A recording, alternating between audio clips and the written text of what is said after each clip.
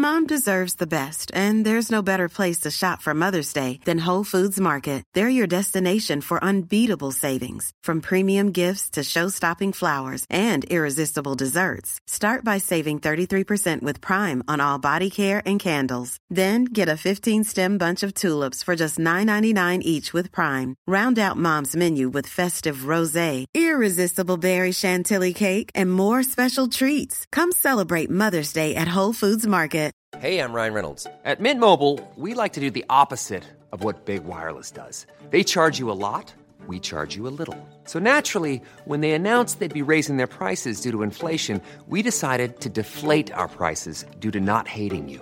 That's right. We're cutting the price of Mint Unlimited from $30 a month to just $15 a month. Give it a try at mintmobile.com/switch. $45 up front for 3 months plus taxes and fees. Promo rate for new customers for limited time. Unlimited more than 40 gigabytes per month. Slows full terms at mintmobile.com.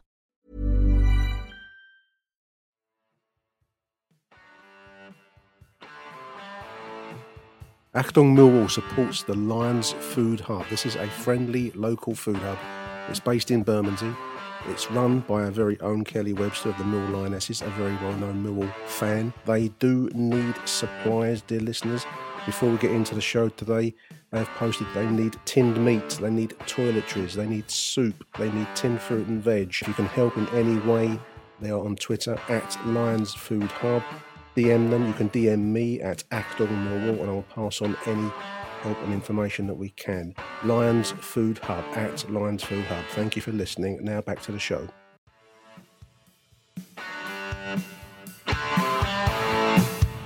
You're listening to Achtung Millwall, broadcasting from the beautiful South Birmingham. Accept no substitute. Good afternoon, dear listeners. Welcome wherever you're listening to this show around the world. Welcome to Achtung Millwall, the real Millwall fans show. Joining me in the aftermath of that Loftus Road debacle last night is the one and only, the velvet-voiced king of Achtung Millwall. It's Mr. Mike Hayden. Welcome, Mike. Thank you very much, Nick. Good to be here. Well, bad to be here following last night, but we'll get into it, I'm sure. We hope to be joined by Mr. Aaron Paul, Radio 5 star of certainly speaker, if not yet screen. But he'll hopefully be joining us mid-call, Mike. But I thought we'd kick it off with just turning over last night's ultimately very poor show at QPR. It was a strange old game, Mike, because I thought it showed us both at our very best and our very worst, all in one 90-minute I-followed package. It's quite hard to put a finger on last night's performance overall because it was such a contrast, wasn't it?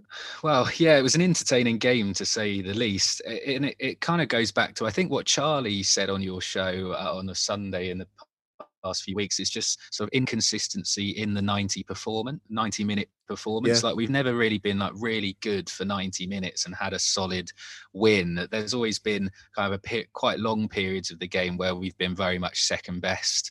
And never had that kind of domination through 90 minutes. And I think that was the case in regards to two halves of football, the old cliche. You know, we were very good in the first and absolutely diabolical in the second.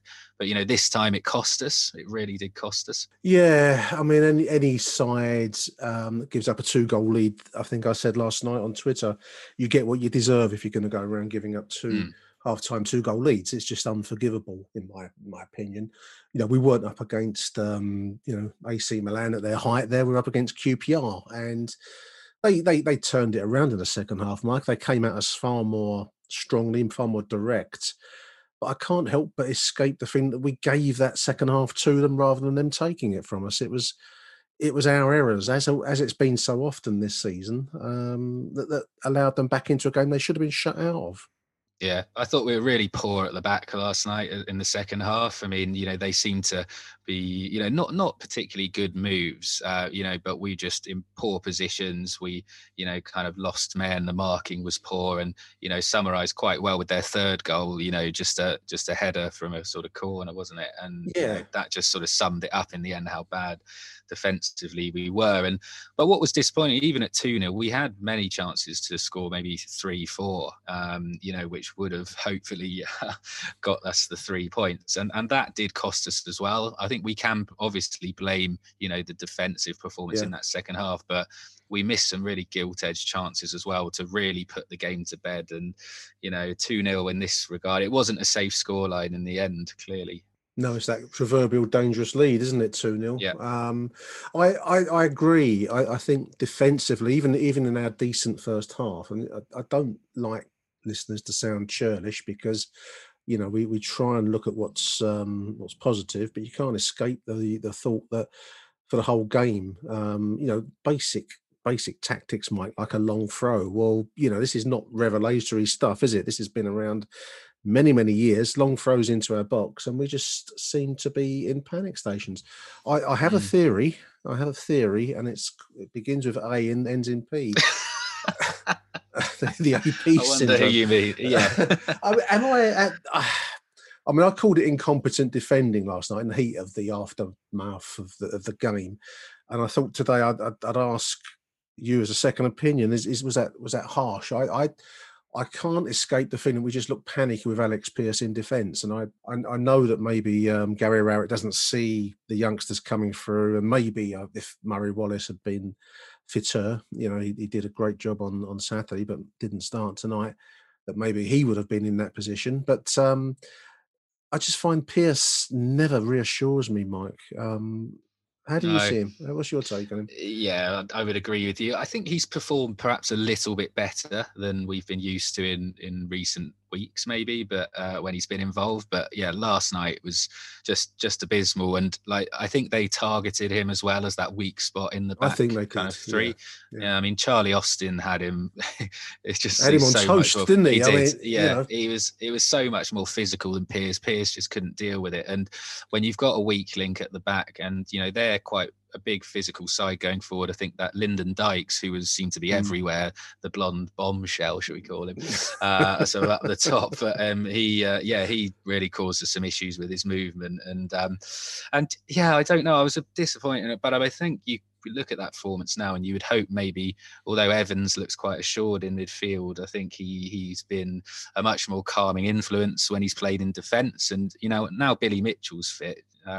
Give Mitchell a start, and that gives you the opportunity to drop Pearce. But I suppose he's thinking, club captain and leadership. He does bring that, but ultimately, for me, the best leaders do it with their 2 feet, and that's the likes of like Paul Robinson, where he was such a good captain. He wasn't necessarily the most vocal, but he did it week in, week out on the pitch and was consistent. And you just don't get that with Pearce, at the twilight of his career. He was at fault really last night. That was that, wasn't it? He reminds me of Radiohead. I mean, everyone agrees that he's leader. He's got his leadership and he's brilliant for these clap things he does. It's like Radiohead. Everyone agrees they're a brilliant band, but every time I've listened to them, I've been bored stiff. I think Pearce has this quality that is like the Emperor's New Clothes. That leadership and experience and all the rest of it. And yet, whenever he plays for us, I just find we look a panicky defence where that's been the foundation of the Gary Rowett style, has been solid defence, maintain possession and hit them on the break. We did that part quite well in the first half last night. So I thought we really did look very, very dangerous going forwards. Movement, pace, Jed at his best, Woods getting forward, playing the passes that we can play, that we know that there's a quality player in there. Mason Bennett, Mike. I mean, again, another player that I like, and he started to look like he's this kind of mobile forward, the kind of forward we don't see very often at the Den. And I'm focused very much on the first half, but if if we could have preserved what we had with basic defending, because the goals in the second half were shambolic. I mean, I was surprised and impressed by the first half performance, because actually we've been known to start slowly and actually go one goal behind before sometimes rescuing the game. But on this occasion, it was actually, it didn't feel real almost. 2-0 up at half time. It felt too good to be true. Yeah, it felt fragile, didn't it? Yeah, it did. And I think I agree with the players you said there. I think with Evans playing in the midfield, he's clearly a bit more of a defensive midfielder and will kind of sit in a little bit, which then, as you say, allowed Woods to get forward. And actually, he did play pretty well, Woods, in that first half. I mean, got the assist for the first goal, which was a nicely weighted ball through. And great pass. Yeah, great pass and fantastic finish from Jed. There was quite a tricky angle as well, but he finished that really well. And then I think it was another ball from Woods into Mason Bennett, who looked a mile offside and managed to miss one-on-one. When he kind of got him behind, it was booted over the top, and I was thinking, bloody hell, how's he missed that? And then he goes to score 2 minutes later from sort of a retrieved his reputation, didn't he? Well, he did. But then again, if he had scored that as well, we wouldn't be sitting here mulling over a loss. No. And the two other really gilt-edged chances fell to, I thought, Sean Hutchinson, which I think was at maybe the second half, where good balls into the box, but just fell to his feet, and he'd got in behind, and then just lack of composure to kind of put a goalwards chance. I think one he put wide and one he just spooned over the bar. So, we can blame the defence and we can blame Alex Pearce, but we had chances to win that by 3, 4, maybe 5. I agree. It's a mixture of both there. Wasteful chances throughout the game. I mean, that's been in many ways the story of the season. We probably made more chances last night than I'm conscious of in very many games at all over the course of the season, because we don't make many chances and we score still fewer. It's been part of our modus operandi all season. But unlucky for those other chances to fall to Sean Hutchinson. He's normally not bad actually inside the 6-yard box, and it's just one of those nights for him, wasn't it, where normally you'd have backed him to get at least one of them. I think Mason Bennett, with that chance you mentioned when the ball was played through and he found himself in front of goal with just the goalkeeper to beat. By then I was watching in HD quality video stream, listeners, rather than the fuzz of Sky's red button, and I got a sense of surprise on his face that looked, I don't know what, he looked as surprised to find himself there as the viewing public. So I think that probably just took him overtook him almost, but no, it was a good first half overall, with one or two caveats that we were getting caught out by basic long throws into the box. But second half was just very, very Millwall, as Harry might say. We did have chances. You're right. I'm just looking at my notes here. We had opportunities, but not taken. The first goal was a real disappointment, I thought.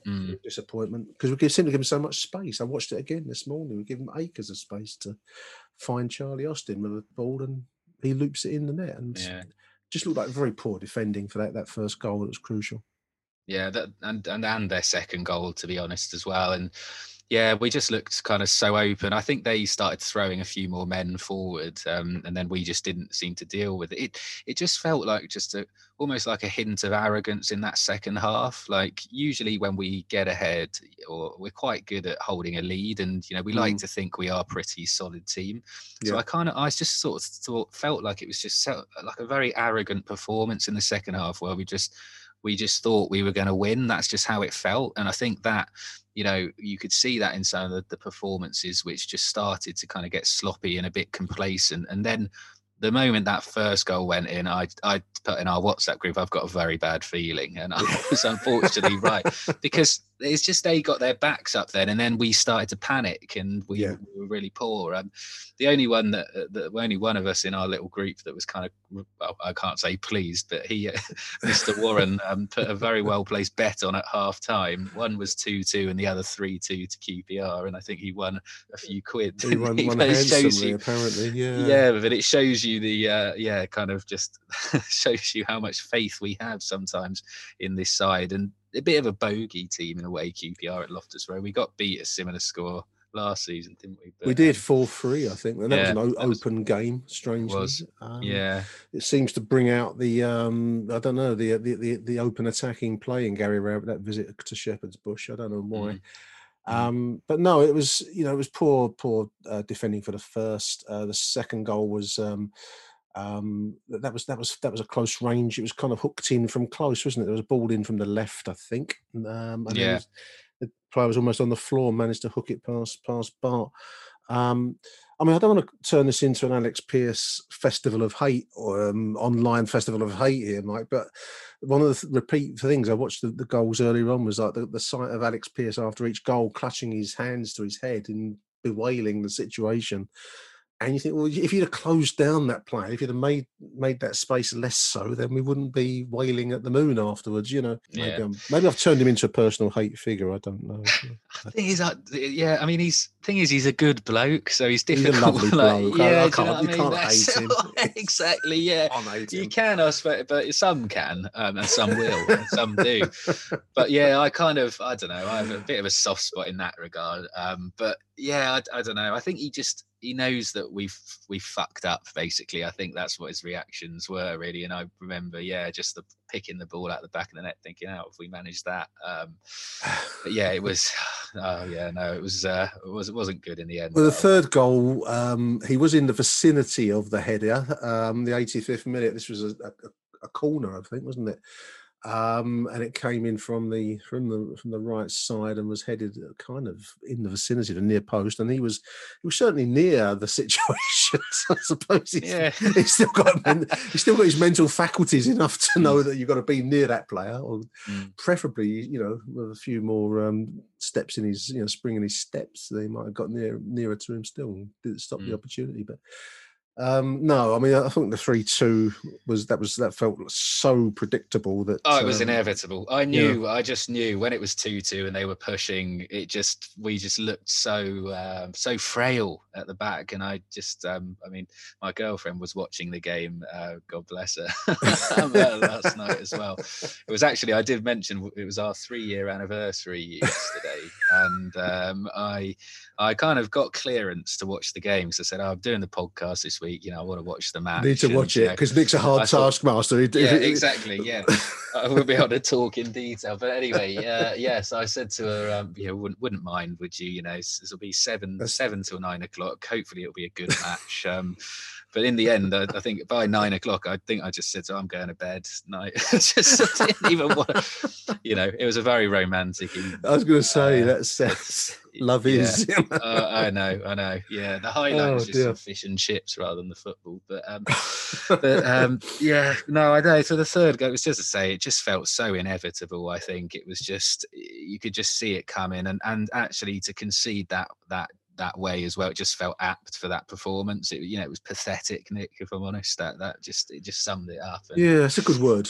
Frustrating. It was, and just sums up where we are in a way at the moment. That mid-table side. Sometimes we look promising, but just the lack of consistency means you're just hanging around that mid-table spot, aren't you? I mean, you nailed it in your voicemail that you sent me for the previous show. I think it was, Mike, when you can't wait for the season to finish. I think there's a lot of Millwall fans wishing for the end of this season now. I mean, the injury list has not helped our cause. I was looking at the starting 11 this morning, and we can talk about Alex Pearce, and you can maybe talk about possibly even players like maybe Ben to some extent, but you could maybe fiddle with the fringes of that starting 11. But there really isn't an awful lot of. You're not going to make huge changes. There isn't much on the bench that's available to Gary Rowett. The big debate, of course, is whether he should be using some of the youngsters. I'm a little bit wary of this because I've called for it myself, and actually, when I called for bringing in the kids, as they say, I'm aware that sometimes this is like a false dawn almost. If the kids aren't ready to play at this level, you're possibly doing more damage than good. But is there a place now for the likes of Hayden Mullis to start to see the bench, or maybe get a run out at some point? I mean, would you like to see the Tylers that make a start now? Yeah. I mean, the John Daddies, the tired old soaks, you know. Okay, when he came on, I just thought I might as well just turn it off. Well, I think certainly Danny McNamara and Tyler Burey, because I think they've obviously got minutes and we've been impressed by both. And you know, Danny Mac, I think it was harsh, as we say, to probably drop him again, because I think he was exceptional when he came in. He was, you know, Marlon's been fine, but I wouldn't say outstanding. So I would like to see those two, because you know they can perform for us probably at this level. So I think you're quite solid there. I mean, it's not about what us as fans want to see, though. I think it's about what Rowett wants, and Rowett is gonna do everything to try and probably improve on, was it 8th last season? And he's I think it was 8th, wasn't it? Yeah. So I just think to myself, you know, the stats and stuff, you know, for his managerial career, he's going to want to try and finish at least 8th or maybe 7th, which is probably too far away, but as close to maybe 8th as possible. Just because for him, is like, we've talked about this before, he's hopefully going to be manager with us and try and build the side, but he's not going to be, you know, a really, really long-term manager. I think if he does well at Millwall, like he will look for a move. I think we're all clear there. And if he doesn't do well, I think that's his career over probably. But my point is that he's going to want to try and finish probably 8th-ish at least. So that means that he's probably going to try and play, you know, the strongest possible side. Yeah, he can for maximum point return. For the remaining 9 games now. Exactly that. So I think that's what I mean. Hopefully, you know, in the last maybe 2-3 games, we'll definitely see, you know, the likes of Hayden Muller, as you say. But I think it's too far away. I mean, we're still, as you say, 8-ish games left.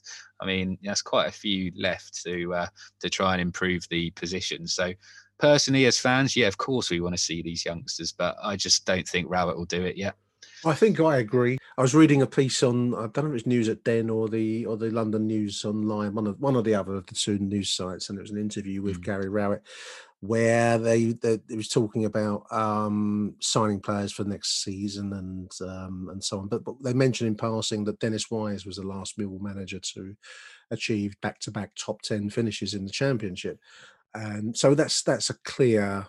You know, it's in the sportsman's nature to match targets, have targets, and to match previous performances, and hopefully supersede them. I think you're right. I think that we finished 8th last year, albeit in a very odd campaign. This has been an odd campaign too, but Gary Rowett won't want to fall much below his last term finish, will he? He just won't.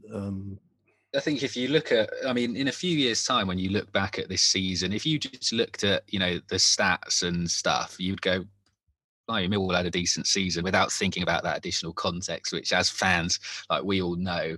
But I think, and Harry's made this point, is like, we like a rip-roaring season at the Den, whether it's scrapping to survive or trying to challenge for that top 6. Like, there hasn't been a season sort of like this, I guess, for a while, where, you know, we are just mid-table, and it just feels dead, if I'm honest, especially with no fans there as well. That's why I just want it to be over, help. I think. But it's just like, we are one of those teams, like, we've just got nothing to play for with 8 games left, where, you know, in the past we've always probably had some sort of thing, whether it's survival, looking over our shoulders a bit, or with a chance in the playoffs. This season we're just, you know, solidly in that mid-table, which, you know, isn't a bad place to be, but it's a bit more boring, isn't it, Nick? Well, this is it. I mean, it's just right. It's really... Millwall fans are not impressed by the key performance indicators that the likes of Gary Rowett probably have to work to, because, you know, back-to-back top 10 finishes would impress on a CV, perhaps.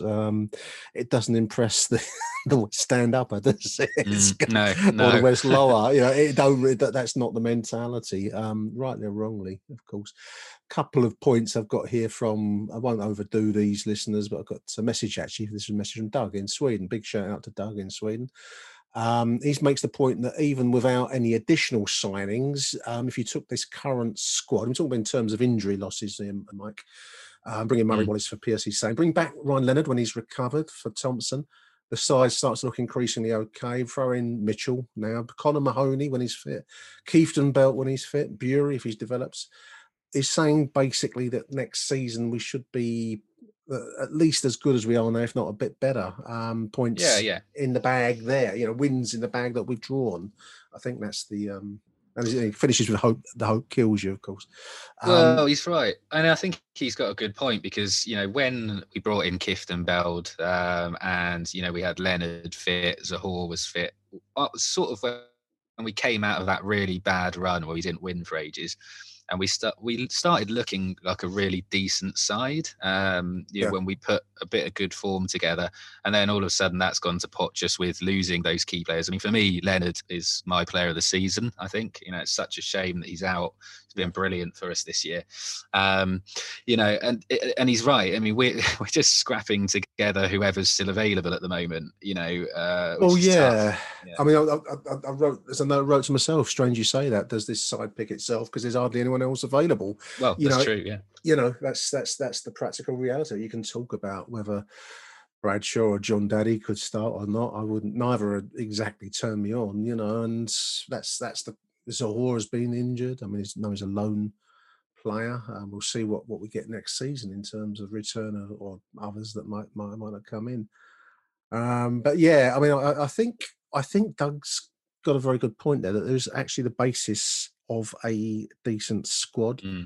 The first half showed it, actually, Mike. I thought actually we saw a little bit of a glimpse of what we could be with a bit more of a fair wind and a little bit more luck on the injury front last night. And then and that comes, I think, as well with actually Mason Bennett and Jed Wallace actually just playing up front. They're not. I suppose Bennett's played up top a bit, but Wallace obviously more of a right winger midfielder. But they cause people problems. They're quick, skillful. They're the sorts of players you want to see up front. Not just your lumbersome Tom Bradshaws and Larson. So that was nice to see. And if we can bring in some players like that over the summer, you've got your spine there with the likes, as we say, Keefton Beld, Evans, Leonard, that big spine of the team, and Cooper, Hutchinson. It's just bringing in a little bit of creativity and ability around that now, which hopefully we'll do over the summer. The emotional one makes a good point. In the second half, QPR stopped playing out from the back. They went long and they targeted Pearce. I think we touched on that earlier on, Mike. We never got to grips with that, and it cost us, not an excuse, but QPR also had a £2 million striker on the bench, and we had John Daddy. I mean, this is an easy point to make, and it's true. It's going to be an interesting summertime to see what chess moves Gary Rowett makes, because there are, clearly some areas of the squad at the moment that are in need of major league improvement. One more maybe. Stan of London worries that he gets worried when a 2-0 half-time lead wasn't enough for a point against an average QPR side, when most of this squad has been drilled in Gary Rowett's defensive system for nearly 18 months. This is a system that sacrifices attack and creativity for control and stubbornness, and it's weak to blame the loss on Hutch's lack of goals. I mean, I think the loss of composure was a bit of a bother last night. I think that, I mean, anyone can have a bad night at the office, but that we did look like we went to pieces in defence, and that was worrying. I think Stan's right there, Mike. Do you agree? Yeah, I think so. I think it's as well as just like, you don't have that consistent 11 as well, that you probably like to have, with maybe changing one or two every now and then. And, that's been the case when you have a lot of injuries. As you say, it's sort of taped together with bargain buckets, sticky tape at the moment, trying to put a side out which is going to compete. And and that's difficult for the players because, it's not, I don't know, it's just not as structured and probably not as good as Rowett would like to see. So, I agree with him there. Absolutely. We're going to take a short break for some messages from Michael and Harry, and then we'll be back after these messages. Mother's Day is around the corner. Find the perfect gift for the mom in your life with a stunning piece of jewelry from Blue Nile. From timeless pearls to dazzling gemstones, Blue Nile has something she'll adore. Need it fast? Most items can ship overnight. Plus, enjoy guaranteed free shipping and returns. Don't miss our special Mother's Day deals. Save big on the season's most beautiful trends. For a limited time, get up to 50% off by going to BlueNile.com. That's BlueNile.com. Planning for your next trip? Elevate your travel style with Quince. Quince has all the jet-setting essentials you'll want for your next getaway, like European linen, premium luggage options, buttery soft Italian leather bags, and so much more. And it's all priced at 50 to 80% less than similar brands. Plus, Quince only works with factories that use safe and ethical manufacturing practices. Pack your bags with high-quality essentials you'll be wearing for vacations to come with Quince. Go to quince.com/trip for free shipping and 365-day returns. Burrow's furniture is built for the way you live. From ensuring easy assembly and disassembly to honoring highly requested new colors for their award-winning seating, they always have their customers in mind. Their modular seating is made out of durable materials to last and grow with you. And with Burrow, you always get fast, free shipping. Get up to 60% off during Burrow's Memorial Day sale at burrow.com/ACAST. That's burrow.com/ACAST. burrow.com/ACAST.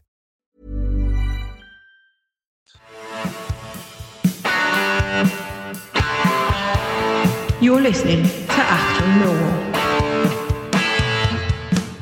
Well, what an action-packed game that was against QPR, dear listeners. But, it's so frustrating, so annoying, so angry. So angry you go 2-0 up against a side who did absolutely nothing in the first half, who were very poor, I thought, or at least poor compared to us. We was excellent in the first half. A real pleasure to watch, a real nice change from what's been over the last few weeks. And, we was in the driving seat.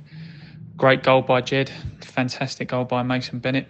We 3 points were in the bag, weren't they? And we were looking up and joking around. We were a bit closer to those playoffs again. But wow, second half was calamitous, absolutely dreadful, wasn't it? And we for me, a lot of people. I'm talking back to the goal where we were knocking it about, and Pearce lost possession, and they ended up scoring from it. I believe it was Pearce, and everyone was going online, the tick-attack of football and all things like that. And I get it, but I'm thinking more about the chances we missed as well. I mean, Hutch had one from a couple of yards out.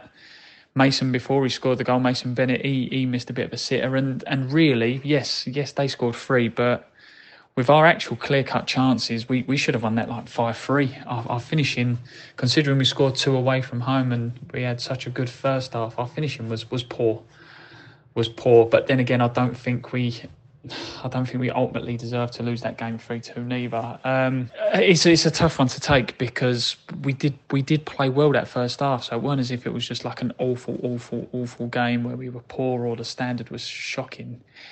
It was just a big downfall, and I think once they got their second goal, QPR, it just seemed inevitable that they would get something from the game. We weren't going to get anything back, but roll the sleeves up, come your lines. That's one more down before the end of the season, and we have the big clear out. So let's see how we go from there. But I ask you, dear listeners, please leave poor Pearce alone. He's not the best footballer in the world. Actually, no, you can have a dig at him if you want. Come on your lines. So the night after, the day before, or the day after the night before even. That's as disjointed as the Millwall back 4 in the second half, or back 5.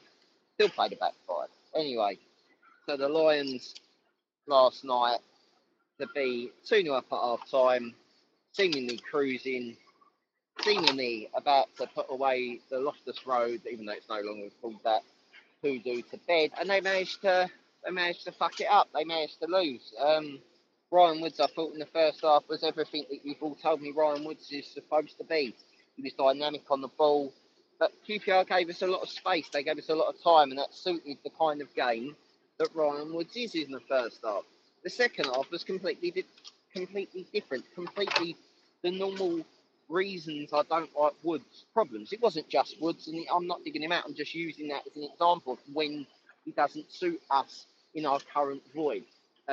Our current way that we are void of other midfield options, because it wasn't a game for him. It wasn't a game for artistry. It was a game for putting a foot in the second half and holding on to what we had. And we didn't do that. We conceded a comedy of errors. We were knocking the ball around, and we created chances, and we could have been 3-0 up, and instead we were 2-1, which again, still at 2-1. Okay, they've come back into the game a little bit. Maybe hold what we have for 5-10 minutes.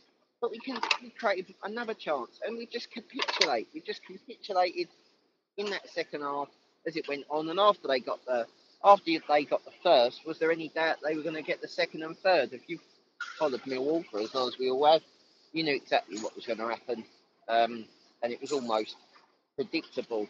It was almost so predictably predictable. It was very Millwall in its sense, and I don't know. It's just disappointing. End the season now. It was an embarrassing second half display after a really promising first half display.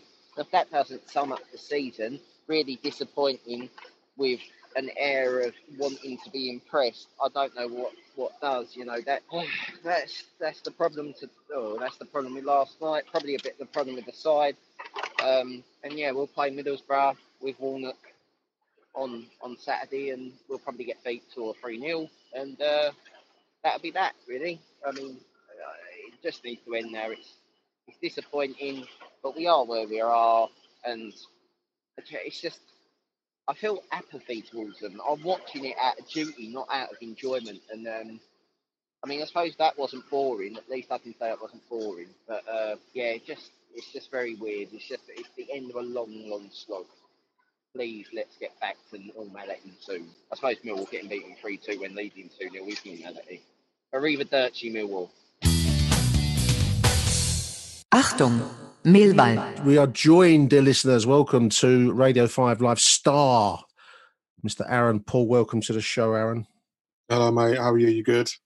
Well, both Mike and I have been engaged in verbal recovery after last night's 2-0 loss, 3-2 loss, sorry, at Loftus Road. Strange old division, Aaron, isn't it? I'm just looking at looking at the table earlier on, Championship table. And incidentally, listeners, do have a listen to Aaron's 72 Plus pod. It's on BBC. Oh, we've got a beefy one. I can actually confirm, Nick, that at the time of recording, we've got Neil Harris joining us. Have you?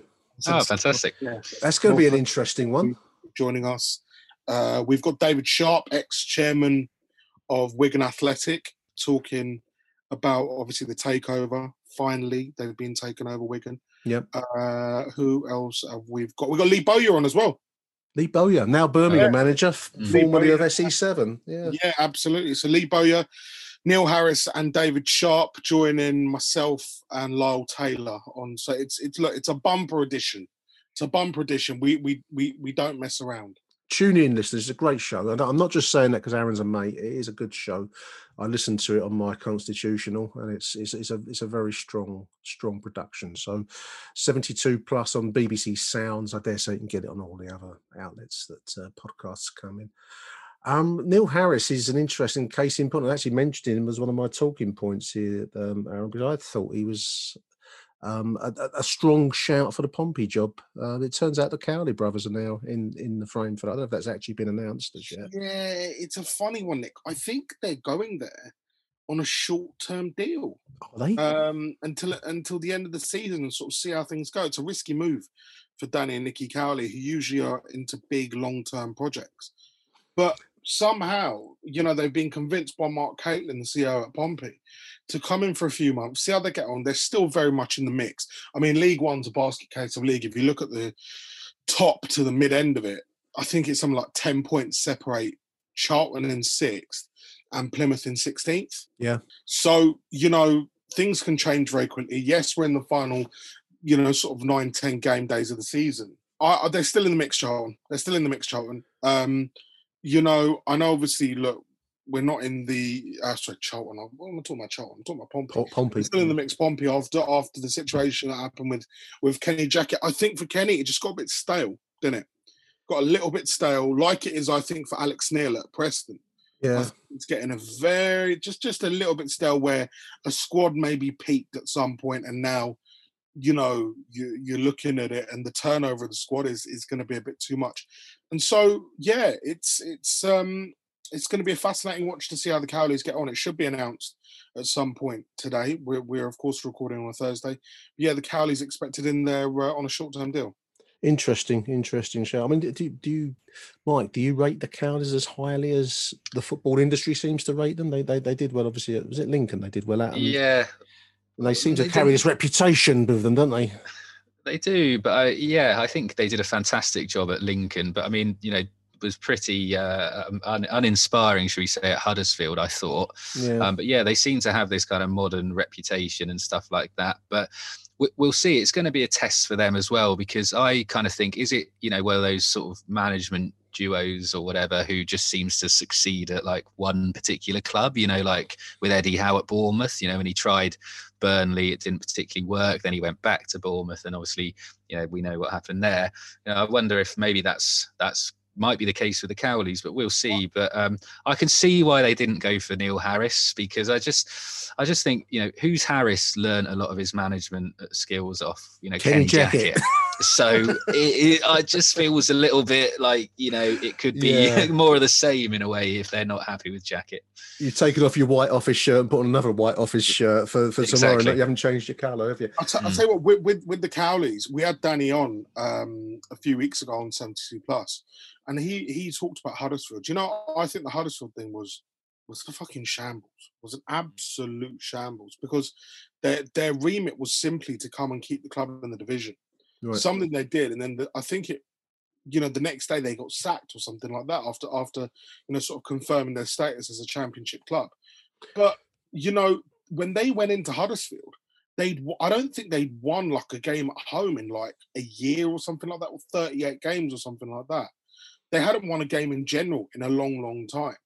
And so it was always going to be a difficult task. I think when you look at someone like Danny and his brother Nicky, you've got to look at a long-term project. That's why I'm surprised they're going in to Pompey on a short-term deal. It must be very, very attractive. They must have some sort of clause where you have to get promoted, or if they get to the playoffs, then, there's an extension. But when you think of them, you think of long-term project. Yeah, long-term project and a real long-term goal and good football. It'll be fascinating to see how things go. You don't get many of these long-term projects around in the game anymore, Aaron, do you? I mean, even Pompey, to be honest, they are a club that will think of themselves as not being long out of the Premier League. This is a big name, big club, and yeah, but Nick, you've got to remember the time they've had, Pompey. I mean, geez, that club has been through the ringer. Oh, absolutely. All the way down to League Two and bounced. And it's on the upward bounce now, Pompey. It's a big club. Make no, sort of bones about it. These guys were FA Cup winners, 10, 11, 12 years ago. Yeah. In League One, they get a big attendance when obviously crowds are there. They fill Fratton Park. They're known for their vociferous fan base. They want to be in the Championship at a minimum. Pompey. Well, this is it. They see themselves, and rightly so, in my opinion. I'm not saying this to knock Pompey fans at all. They're a big club. I mean, if you contrast them, say, with Wigan, for example, we just mentioned Wigan, despite their years in the top flight, you wouldn't compete against Portsmouth versus Wigan. These are two very different clubs in terms of weight and history and and all the other judgments you'd make. So in terms of, I'm just thinking of a project, and I don't know where Neil Harris fits into this kind of managerial equation, really, because he is very closely associated with Millwall. He probably always will be. He learned at the feet of Kenny Jackett, and that seems to favour a certain style of football that just isn't seen as the way to go anymore. I think Neil needs a pumping full house like the Den with the old, a Neil Harris, a Steve Morrison, possibly a Neil Harris style figure up front, and he needs all of those elements. And I'm just not sure what clubs are looking to do that anymore, other than I look at Forest. I look at Nottingham Forest. They're a club I watched yesterday, and mate, the atmosphere around City Ground is a fucking shambles. Everyone's talking about it. Yeah. In fact, yes, Chris Hughton is an effective manager. Yes, he got Brighton and Newcastle promoted, granted. But, and I put this point out yesterday to Mark Chapman, I said, if you were Delia or one of the Norwich sort of board members who's been there for a few years and you sat and watched that game yesterday, your first words were, thank fuck we sacked Hughton when we did. Thank fuck. Because the football Forest play is so poor, so negative. And I've got a cracker of a stat. For you. Can you reveal this stat to us? Yeah, I can. Ivan Toney scored 27 goals in the league, yeah? Right. Forest have scored 29 goals in the league. Wow. 4 of them were own goals. Well, so Ivan Toney has outscored Nottingham Forest, and Forest have quite the strike force in Lewis Grabban, Lyle Taylor, Glenn Murray. That they're a they do, fantastic yeah. Again, Nick, if you put any of those strikers into Swansea City or Millwall, yeah, fine, yeah, absolutely. Stick him in our team, we'd be nearer the top 6, wouldn't we? Absolutely, any one of them. Mate, what I'm saying is those strikers should be getting 10 to 15 to 20 goals a season. Grabban averages sort of 15 to 20 goals every season. Lyle Taylor averages a really good amount of goals. Glenn Murray, goal machine. But it's about the style of football you play now. People want to see attacking football, especially when, you spent money. And so I wonder about Neil Harris. I really, really wonder about what happens where's he going to go? I agree. I mean, Mike, it is a televisual experience now, isn't it? I mean, this season for us has been entirely built around, watching it on stream, one way or the other. And last night's game, I'm just going back to the QPR game, whatever else it was an entertainment, if nothing else. And you do want that when you're watching it primarily via the television screen. The dull, dreary matches have been killers this season. Yeah, I wonder if he's not really had a transfer window though yet, Aaron. Would you not give him the summer to try and build that team a little bit? I mean, I know he's had January, but yeah, Houghton. So I just think I rate him as a manager. I'm surprised to hear that. Yeah, honestly, mate. My money is he'll lose his job. Yeah, my money is interesting. The fact of the matter is, if the fans were at the City ground, there'd be fucking mutiny. Be banging for his head. I mean, literally, Forest conceded in the 9th minute yesterday. Cracker of a goal from Teemu Pukki. They then conceded in the 13th minute, and I just saw Houghton's head go into his hands. They didn't make an attempt to actually attack Norwich at one point. At any point. And we've seen that the teams who have tried to get something or have got someone of Norwich are the ones who have actually been brave and gone, well, fuck them. We know they're going to play football, but we can do it as well. And Forest have the capability to play football. If you look at the personnel in that squad, I'm telling you, a shitload of those players get into Millwall squad. A load of players get into Millwall squad. And Millwall above Forest in the league. Mate, a load of those players get into Swansea's squad, get into maybe not Brentford, because they've got a big squad, but get into Swansea, get into Reading. Some of them get into Norwich. Mate, I'm telling you, if you offered Lyle Taylor, I talked to Daniel Farke yesterday about it, the Norwich manager, and he goes, when you see they've got Lyle Taylor and Glenn Murray on the bench, you're sat there going, shit, goals. But they offered nothing. And I think he kind of hinted to that they offer nothing. And Chris Hughton, he'll make excuses and go, oh, we crossed the ball loads. When a manager says to me, we crossed the ball loads, I'm like, fuck, that's... that's ancient. There are many you ways do need someone in there to get on the end of them, don't you? Yeah. There are multiple ways to string a cat, Nick. And unfortunately, well, not unfortunately, we're seeing this decline in this type of football. We are seeing a decline there. It's an interesting division. I mean, obviously Norwich, just looking at the table now, Aaron, Norwich now 10 points clear at the top of the Championship. They look pretty certain to take the title. I don't think that's going to be a terribly controversial thing to say. Then you've got this kind of, mix and match between Watford, Swansea, Brentford, and increasingly Barnsley seem to have momentum behind them, don't they? Surging into the top 6. Mate, they're my bet. You know what? They're unfashionable. They're unfancied. But, geez, they're on a run. They're on a run, Barnsley. And Barnsley are another one. You talk about Project. They're owned by Billy Bean, part owned by Billy Bean. Yeah, the Oakland Athletics baseball. Yeah. Famously. Moneyball. Same for Moneyball. Yeah. And if you look at the players they've brought in, they've really done well. I mean, this lad, Dominic Freezer, good player. There's many a pun to be made by his name, by the way. Dominic Freezer, Mads Anderson, Michael Solbauer, good players. Michael Hellick, good player. Daryl DK on loan from Orlando City, very good player. 5 and 10 games. They know how to recruit. And once you know how to recruit, you're laughing. In your opinion, Aaron, because you get to see a lot of these teams more than we do, does Norwich have the firepower and ability to survive outside the bottom three of the Premier League next season? Are they going to be? They've learned, Nick. They've learned their lesson. And one thing I praise them for, and I'll always praise them for, is I covered their game against West Ham last season. They got beat 4-1. Mikel Antonio played up front, got a hat-trick. They got relegated. And my God, the fans were fucking livid.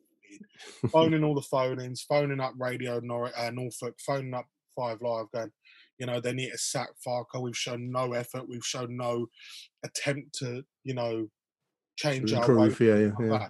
But you know what? Respect to Daniel Farke, respect to Stuart Webber. They've got an idea, they've implemented it, and they refuse to budge off it. They will play attacking football until it kills them. I think they go into next season better armed. They've signed this fullback, Dimitris Giannoulis, left back, who I think is basically loaned to Perm. Liverpool were very, very interested in him. He's going to solve a big problem for them. I think they'll go and get another striker. I think they'll probably go and get another midfielder. But it's about keeping hold of Cantwell, keeping hold of Buendia, keeping hold of Max Aarons, and maybe just bolstering the squad now with you know, some good players, some better players. But to go down, to go up as champions, come down as the bottom place club, and then go back up as champions, that shows a lot of resilience. It shows I think I saw a little stat on Quest, actually. I was watching the goal show, was it maybe last week? But actually Norwich have scored less this season than they did when they went up previously, but they've conceded a hell of a lot less. And actually, I think have more points than they did that season they went up last. So I think that shows you that they probably changed a little bit and will be a bit more defensively resilient when they go up this time. So it's going to be interesting to see how they do. It's going to be interesting to see how they do. I mean, the others: Watford, Swansea, Brentford, Barnsley, Reading, Borough, Bournemouth. I mean, they all feel like mincemeat, you know, ready to come straight back down if they do somehow find themselves in the upper echelon. I mean, Nick, you look at Bournemouth. Bournemouth, for me, why you're not topping up that squad, I don't understand. Yeah, you know, and you know, one thing I want to touch on. I don't like Watford. Like Watford, I just look at them and I think, for fuck's sake, it annoys me. You know, when I watch as a club. as a club, I used to quite like them because I used to live fairly near there. So if you know my own club weren't playing on a Saturday, you'd pop along, I'd pop along and watch Watford. And these were in the days when Watford didn't have a pot to piss in. Yeah. You know, the roof was leaking in the ground. It wasn't the best. But they were playing under Malky Mackay and Sean Dyche and stuff. Yep. And so I see them now, but I've got to give them their dues because effectively they've seen the problems they had last season. The problem, very simply, they shipped so many goals. It was unreal. They've fixed the back of their defence. They fixed that. They've looked at the core of their squad and they've kept it and gone, you know what? We're going to try and improve and we're going to try and do what we do best, you know, which is try and play this attacking football. And do you know what? They've kept, I think they've got the best defence or the second best defence in the Championship. Is it second? No, in fact, it is the best defence in the Championship, the joint best defence with Norwich City. They've sorted that out.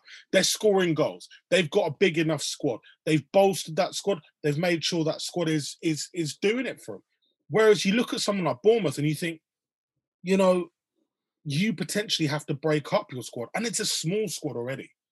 You have to break them up because of FFP. Yeah. You're going to lose certain players. You know, clubs will come and cherry pick the best, the likes of Chris Mepham and you know, maybe Lloyd Kelly. But what are you going to be left with in the end? What are you going to be left with? And so, again, it all comes down to recruitment and what they expect. And I don't think Bournemouth have got, personally. If you look at it, I think that top six is the top six that will stay. I really. Well, I was going to ask that as a question, and I don't know. Actually, I'll ask both you boys. I mean, out of Swansea, Brentford, Barnsley, Reading, let's call that the tops, the playoff candidates. I mean, none of those feel like sides that will survive a season in the Premier League. I don't know. Brentford, I suppose, would expect to have it as part of whatever business plan they're working to, some kind of projection forward. But none of them feel like clubs that would last long up there. I mean, Mike, do you see any of those as being potential survivors at Premier League level if they get up? maybe Swansea and Brentford, I think, because I think Brentford just feel like a club ready to probably take the step up. I mean, they were unlucky last season, but to be honest, I did think they would finish in the top 2 this year. And, I think they're 5 points off second, but I think they've got a game in hand. So it's still there for them. Barnsley, I think, surprised everyone. Yeah, they so, surged in, didn't they? Yeah. They'll get in, but yeah, that would be quite disastrous, I think, if they did go up. And I think Reading a pony. I can't believe they're still 6th. Like, especially when we played them, just that they've been poor. I was backing Cardiff to get in there, but they've gone off a little bit now. Off the boil, haven't they? The big mixed surge initially, and then going a little bit off. But I think it's maybe Swansea and Brentford. But I think if Barnsley and Reading go up, I think they'll be coming straight back down. Oh, just to close matters, chaps, I'm just going to go to the bottom of the table. I mean, Wickham look gone, really, don't they? 26 points for bottom of the table. Sheffield Wednesday don't look very healthy at all, chaps. 29 points, 23rd position. What's that? That's 9 points. That poison chalice for Darren Moore to take over. Poison chalice. It certainly doesn't look like the healthiest of clubs, does it? Do they see him long term? That's my thinking, Aaron. I mean, it just seems a strange appointment, doesn't it? It's not someone who's, I don't know, got a massive track record in management, and it's sort of like he's been brought in for the future. If they do go down, they'll stick with him and try and get back up. Yeah, I think Darren Moore sees it as a long term job. Yeah. I don't know whether Dave von Chansu sees it as a long-term job. I mean, the fact they've played 36 games and Rotherham have played 33, that's worrying. That's very, very worrying. Rotherham, they're 3 points ahead, and they could make up that ground on Birmingham. One thing you'll get from Paul Warnside is effort, determination. Yeah, effort. Absolutely. Blues are teetering. That was a big win for them under Lee Bowyer, but Wednesday... they've been down to League One. They've been down to League One already, but this will be the lowest ebb of the Chansiri era. He's ploughed a lot of money in.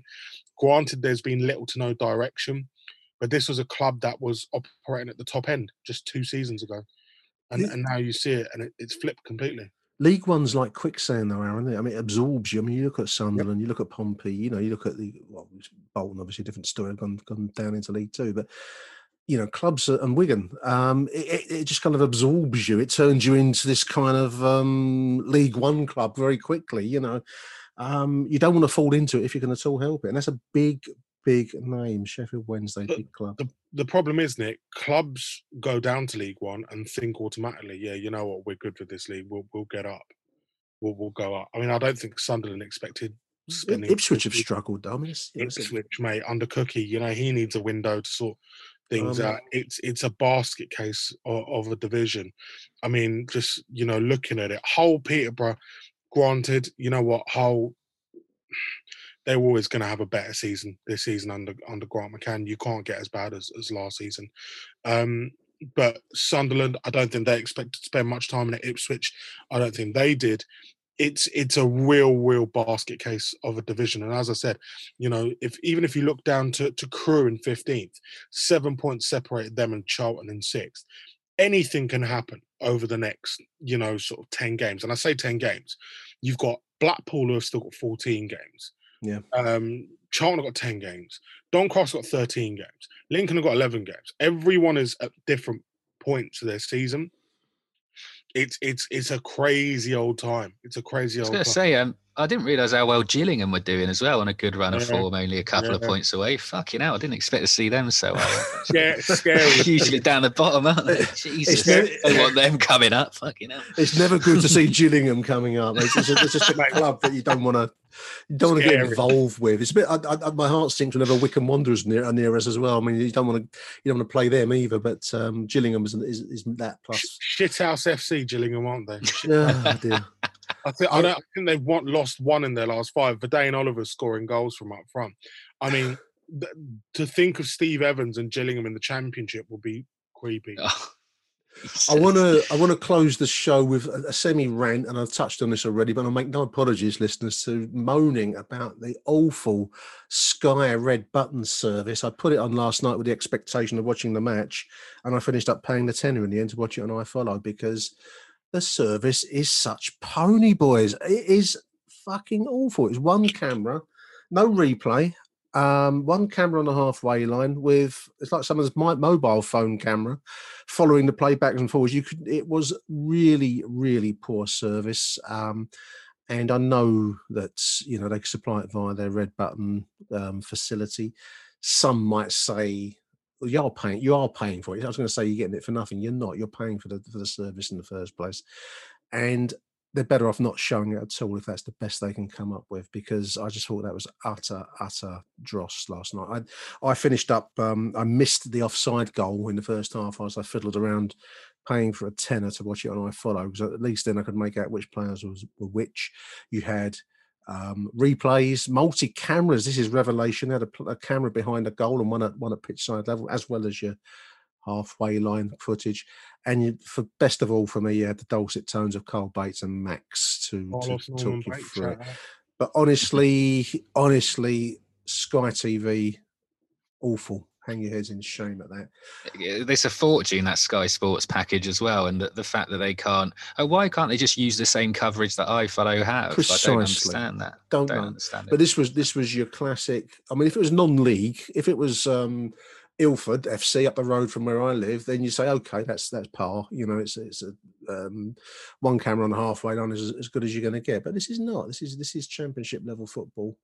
And I just thought it was appalling service.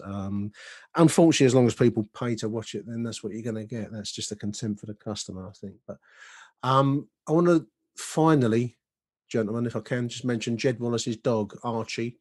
This is mentioned in an article in London News Online, I think. He's been, since lockdown life, Jed is watching less football. He's not watching the football so much. He's trying to devote his home time because of the playing schedule being so heavy. He's trying to devote his time with his kids and his missus and his dog Archie. And he's been walking Archie. There's a quote from the article. And I've been walking my dog non-stop with my kids and the missus. The dog is happy because there are always people at home. He gets walked twice a day. Archie is getting walked twice a day, listeners.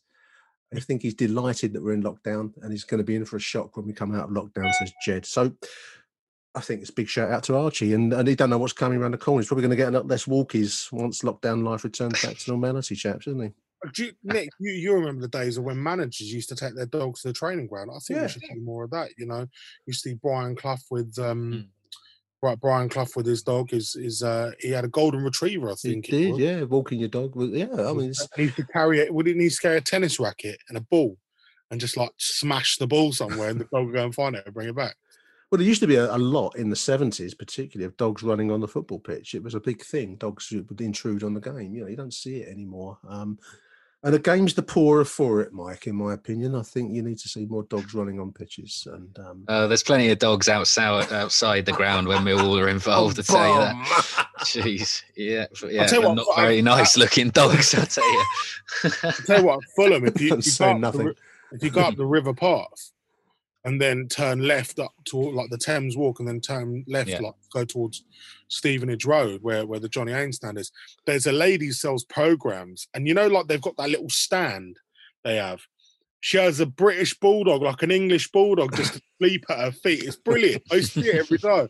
It was the most beautiful dog. The little British bulldog just sat there, like while the lady sold programs on a match day. And what I wonder is one, where does the dog go during the game?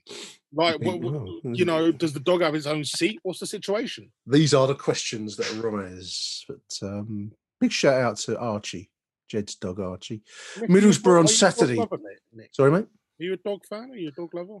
No, not really a dog fan. I don't dislike a dog. Don't get me wrong. I don't want to lose half my listeners immediately with that comment. No, we've never had dogs, but kind of in the middle on a dog. I don't dislike them. I'm not going to say I'm a lover of them. What about you, boys? Are you dog lovers, Mike? The missus has got one, and she's a sweet little thing. But I don't know, that smell of dogs. I just don't want me else. The thing I find with animals, we've had a cat in the past. The thing is with an animal is that your life revolves around shit. That basically, I have this personal theory that all life in the end comes back to the clearance of shit, because that's fundamentally what it comes down to. And I mean, if you don't mind that, that's fine. But it comes back to shit.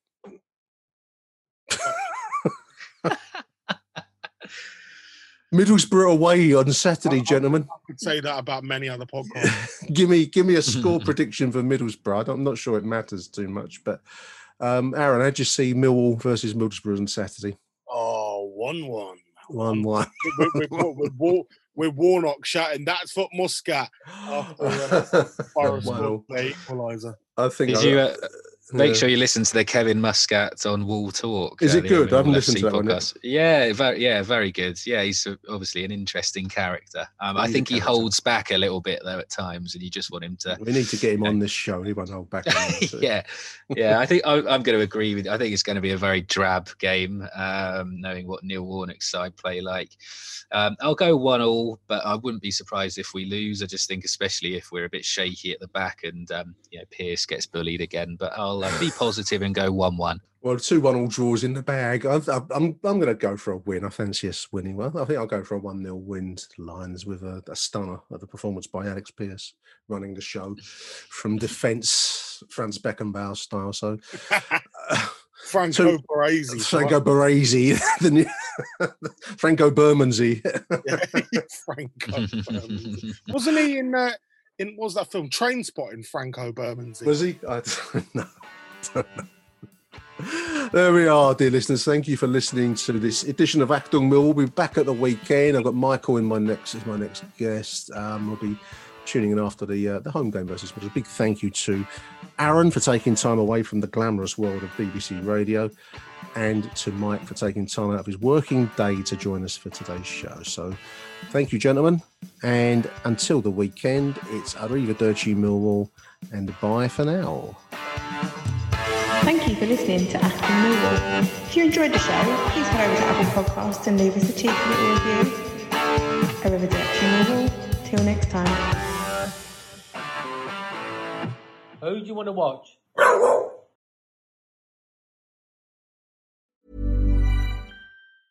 A lot can happen in the next 3 years. Like a chatbot may be your new best friend. But what won't change? Needing health insurance. United Healthcare Tri-Term Medical Plans are available for these changing times. Underwritten by Golden Rule Insurance Company, they offer budget-friendly, flexible coverage for people who are in between jobs or missed open enrollment. The plans last nearly 3 years in some states, with access to a nationwide network of doctors and hospitals. So for whatever tomorrow brings, United Healthcare Tri-Term Medical Plans may be for you. Learn more at uh1.com.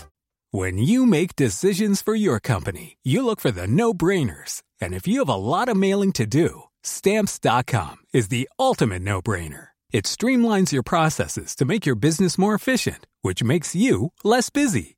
Mail checks, invoices, legal documents, and everything you need to keep your business running with Stamps.com. Seamlessly connect with every major marketplace and shopping cart. Schedule package pickups and see your cheapest and fastest shipping options from different carriers, with rates up to 89% off USPS and UPS rates. And with the Stamps.com mobile app, you can take care of mailing and shipping wherever you are. Make the same no-brainer decision as over 1 million other businesses with Stamps.com. Sign up with code PROGRAM for a 4-week trial, plus free postage and a free digital scale. No long-term commitments or contracts. That's Stamps.com. Code PROGRAM.